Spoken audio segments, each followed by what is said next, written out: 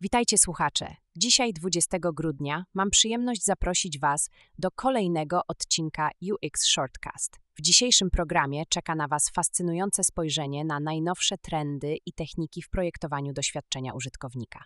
Rozgośćcie się wygodnie i przygotujcie na wiedzę, która może odmienić Wasze podejście do świata UX. W pierwszym artykule Miły gest dla XR, Amir Ahmadi bada zawiłości projektowania gestów dla doświadczeń rozszerzonej rzeczywistości. Tekst zagłębia się w obecne zasady tworzenia skutecznych gestów, podkreślając znaczenie niezawodności, łatwości nauki, akceptacji społecznej, komfortu, dostępności i naturalności. Zastanawia się, jak mierzyć komfort gestu i porównuje różne gesty dochodzenia w VR, uwypuklając wyzwania multimodalności i brak standaryzowanych metod porównawczych. Artykuł sugeruje wykorzystanie Human Attention System do projektowania gestów, które minimalizują przesunięcia uwagi, odwołując się do badań Michaela Posnera. Zaproponowano gest podobny do joysticka, który został przetestowany i oceniony za pomocą eksperymentów z czasem reakcji, wykazując niewielkie opóźnienie w porównaniu do wejść klawiaturowych, ale obiecujące wyniki pod względem zatrzymywania uwagi. Ponadto artykuł omawia uwagę w innych aspektach projektowania, takich jak interakcja z przyciskami, i sugeruje usprawnienia projektowe dla umieszczania obiektów AR. Ahmadi kończy, apelując o bardziej zorientowane na uwagę badania w projektowaniu XR, aby zwiększyć immersję i doświadczenie użytkownika.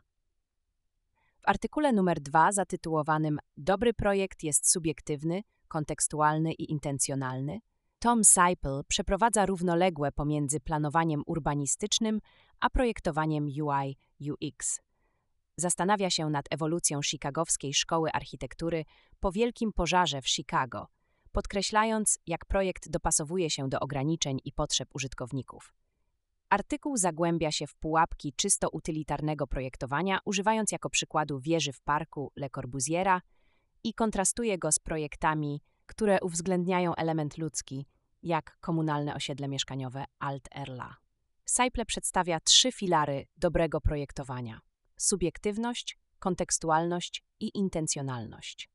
Subiektywność uznaje indywidualne doświadczenia, kontekstualność uwzględnia szersze środowisko i systemy, a intencjonalność koncentruje się na etycznym projektowaniu, które unika szkód.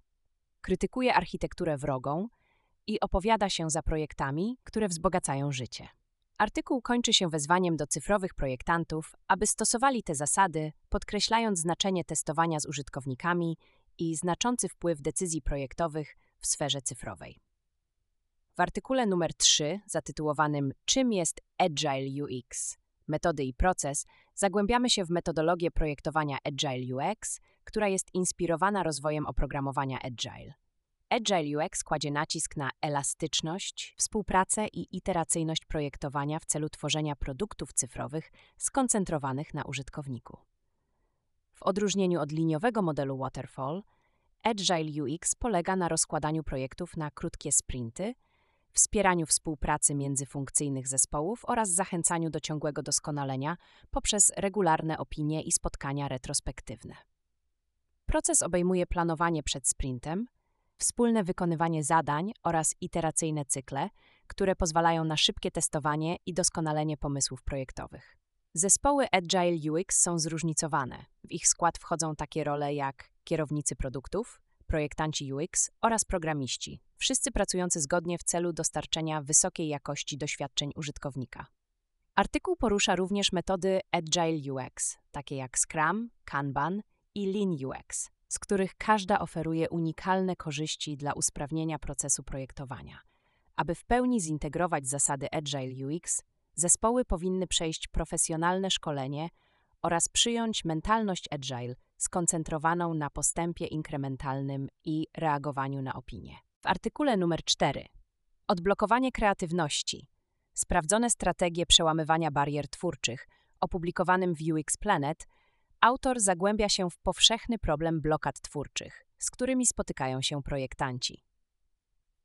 Artykuł potwierdza, że chociaż ludzki mózg jest centralą kreatywności, są momenty, gdy przepływ pomysłów ustaje, pozostawiając jednostkę wpatrującą się w pusty ekran. Autor identyfikuje zmęczenie umysłowe, strach przed porażką i stres jako kluczowe powody tych blokad i sugeruje działania, które można podjąć, aby je pokonać.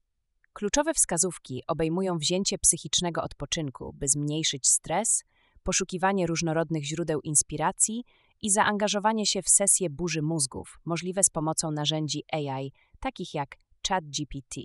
Autor podkreśla również wagę akceptacji ograniczeń, szybkiego tworzenia prototypów pomysłów, poszukiwania wczesnej opinii zwrotnej oraz przyjęcia postawy nastawionej na rozwój, postrzegając blokady jako wyzwania, a nie porażki. Te strategie mają na celu udoskonalenie procesu twórczego, zapewniając, że kreatywność jest umiejętnością, którą można pielęgnować i rozwijać z czasem. W artykule numer 5 Wprowadzenie do technik przeprowadzania wywiadów w badaniach jakościowych, opublikowanym przez Jaspera Kens na UX Planet, zagłębiamy się w kluczową rolę wywiadów w badaniach jakościowych. Artykuł podkreśla, jak wywiady pozwalają na dogłębną sondę, zrozumienie kontekstowe oraz elastyczność w badaniach. Zarysowuje on 3 typy wywiadów: strukturalne, półstrukturalne i niestrukturalne, z których każdy oferuje różne poziomy standaryzacji i otwartości.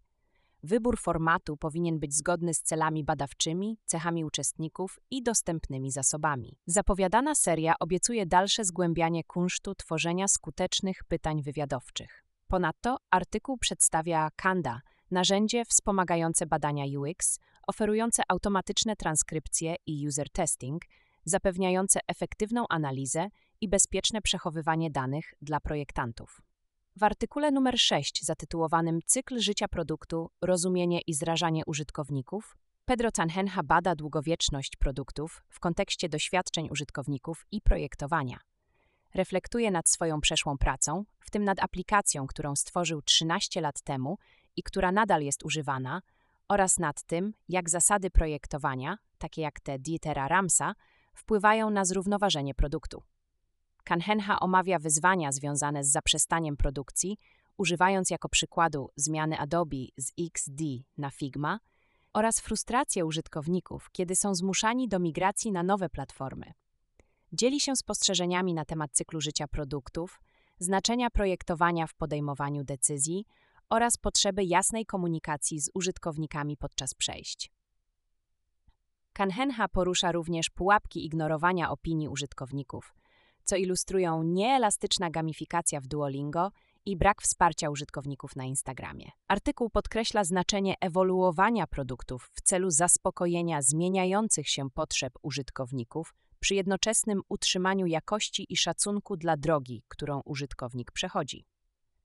Canhenha kończy wezwaniem Gantiego do zmiany, zachęcając projektantów do ciągłego rozwoju i opowiadania znaczących historii produktów. W artykule numer 7, zatytułowanym Anulowana umowa Adobe-Figma Czego się spodziewać, autorstwa Vikalpa Kaushika, dowiadujemy się, że wysoce oczekiwany zakup Figma przez Adobe za $20 miliardów został odwołany. Decyzja o porzuceniu umowy wynikła po napotkaniu wyzwań regulacyjnych w Unii Europejskiej i Wielkiej Brytanii. W wyniku tej anulacji Adobe ma zapłacić Figmie wysoką karę umowną w wysokości $1 miliarda. Dla nas, społeczności UX, ten rozwój wydarzeń jest dość znaczący. Zapewnia to, że konkurencja na rynku narzędzi do projektowania pozostaje żywotna, co jest kluczowe dla wspierania innowacji i ulepszeń. Teraz, gdy umowa nie doszła do skutku, Adobe może zainwestować więcej w AI i interoperacyjność, podczas gdy Figma może podwoić wysiłki na rzecz ulepszania swoich funkcji współpracy. Ta rywalizacja jest korzystna dla projektantów, ponieważ obiecuje przyszłość z bardziej zaawansowanymi i przyjaznymi dla użytkownika narzędziami. Artykuł podkreśla, że implikacje anulowanej umowy wykraczają poza te dwie firmy i potencjalnie wpływają na rynek i zainteresowane strony. Jest to przypomnienie o dynamicznej naturze branży technologicznej i ważności konkurencji dla ewolucji narzędzi do projektowania. W artykule numer 8, zatytułowanym Bad UX Roundup, Jason Klaus powraca z ognistą krytyką obecnego stanu projektowania UX. Wyraża żal z powodu spadku pozycji UX w branży technologicznej, z profesjonalistami stającymi w obliczu zwolnień i rozmywaniem się ich specjalizowanych ról. Klaus argumentuje, że dziedzina ta jest dotknięta toksycznym pozytywizmem i odmową przyjęcia odpowiedzialności za słabe wybory projektowe. wzywa do kultury odpowiedzialności, gdzie osoby odpowiedzialne za produkty poniżej oczekiwań są wzywane do odpowiedzi. Następnie Klaus prezentuje zestawienie złych przykładów UX, zastanawiając się, czy wynikają one z niekompetencji czy złośliwości. Krytykuje Amazon za brak opcji inne przy zgłaszaniu problemów z dostawą, LinkedIn za brak wskazywania bramek akceptacji w grupach, YouTube za niepokazywanie statusu subskrypcji na stronie głównej, Facebooka za usunięcie funkcji sugerowania przyjaciół oraz Apple za używanie alfabetycznego numeru telefonu. Kończy, potępiając platformę Medium i kierując czytelników gdzie indziej dla przyszłych wglądów. W artykule numer 9, zatytułowanym Mapa podróży użytkownika i przepływ użytkownika, jaka jest między nimi różnica i kiedy używać każdego z nich, zagłębiamy się w niuanse dwóch kluczowych narzędzi w projektowaniu UX. Mapa podróży użytkownika to kompleksowa wizualizacja interakcji użytkownika z produktem, uchwycenie ich emocji, motywacji i punktów styku. Jest używana do wyrównywania zespołów, przewodzenia badaniom użytkowników, informowania o testach użyteczności i doskonalenia doświadczeń po uruchomieniu produktu. Kluczowe etapy, takie jak świadomość, rozważenie i utrzymanie, są mapowane w celu zrozumienia pełnego doświadczenia użytkownika. Z drugiej strony, przepływ użytkownika to bardziej skupiony diagram, który obrysowuje kroki, które użytkownik wykonuje w ramach produktu cyfrowego, aby ukończyć konkretne zadanie.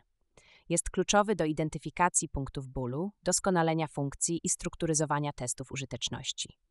Przepływy użytkownika obejmują punkty wejścia, kroki, punkty decyzyjne i wyniki. Oba narzędzia wymagają zrozumienia persony użytkownika i jego celów, ale służą różnym celom w procesie projektowania. Mapy podróży użytkownika oferują szeroki widok na doświadczenie użytkownika, podczas gdy przepływy użytkownika zapewniają szczegółowy widok na ukończenie zadania w ramach produktu.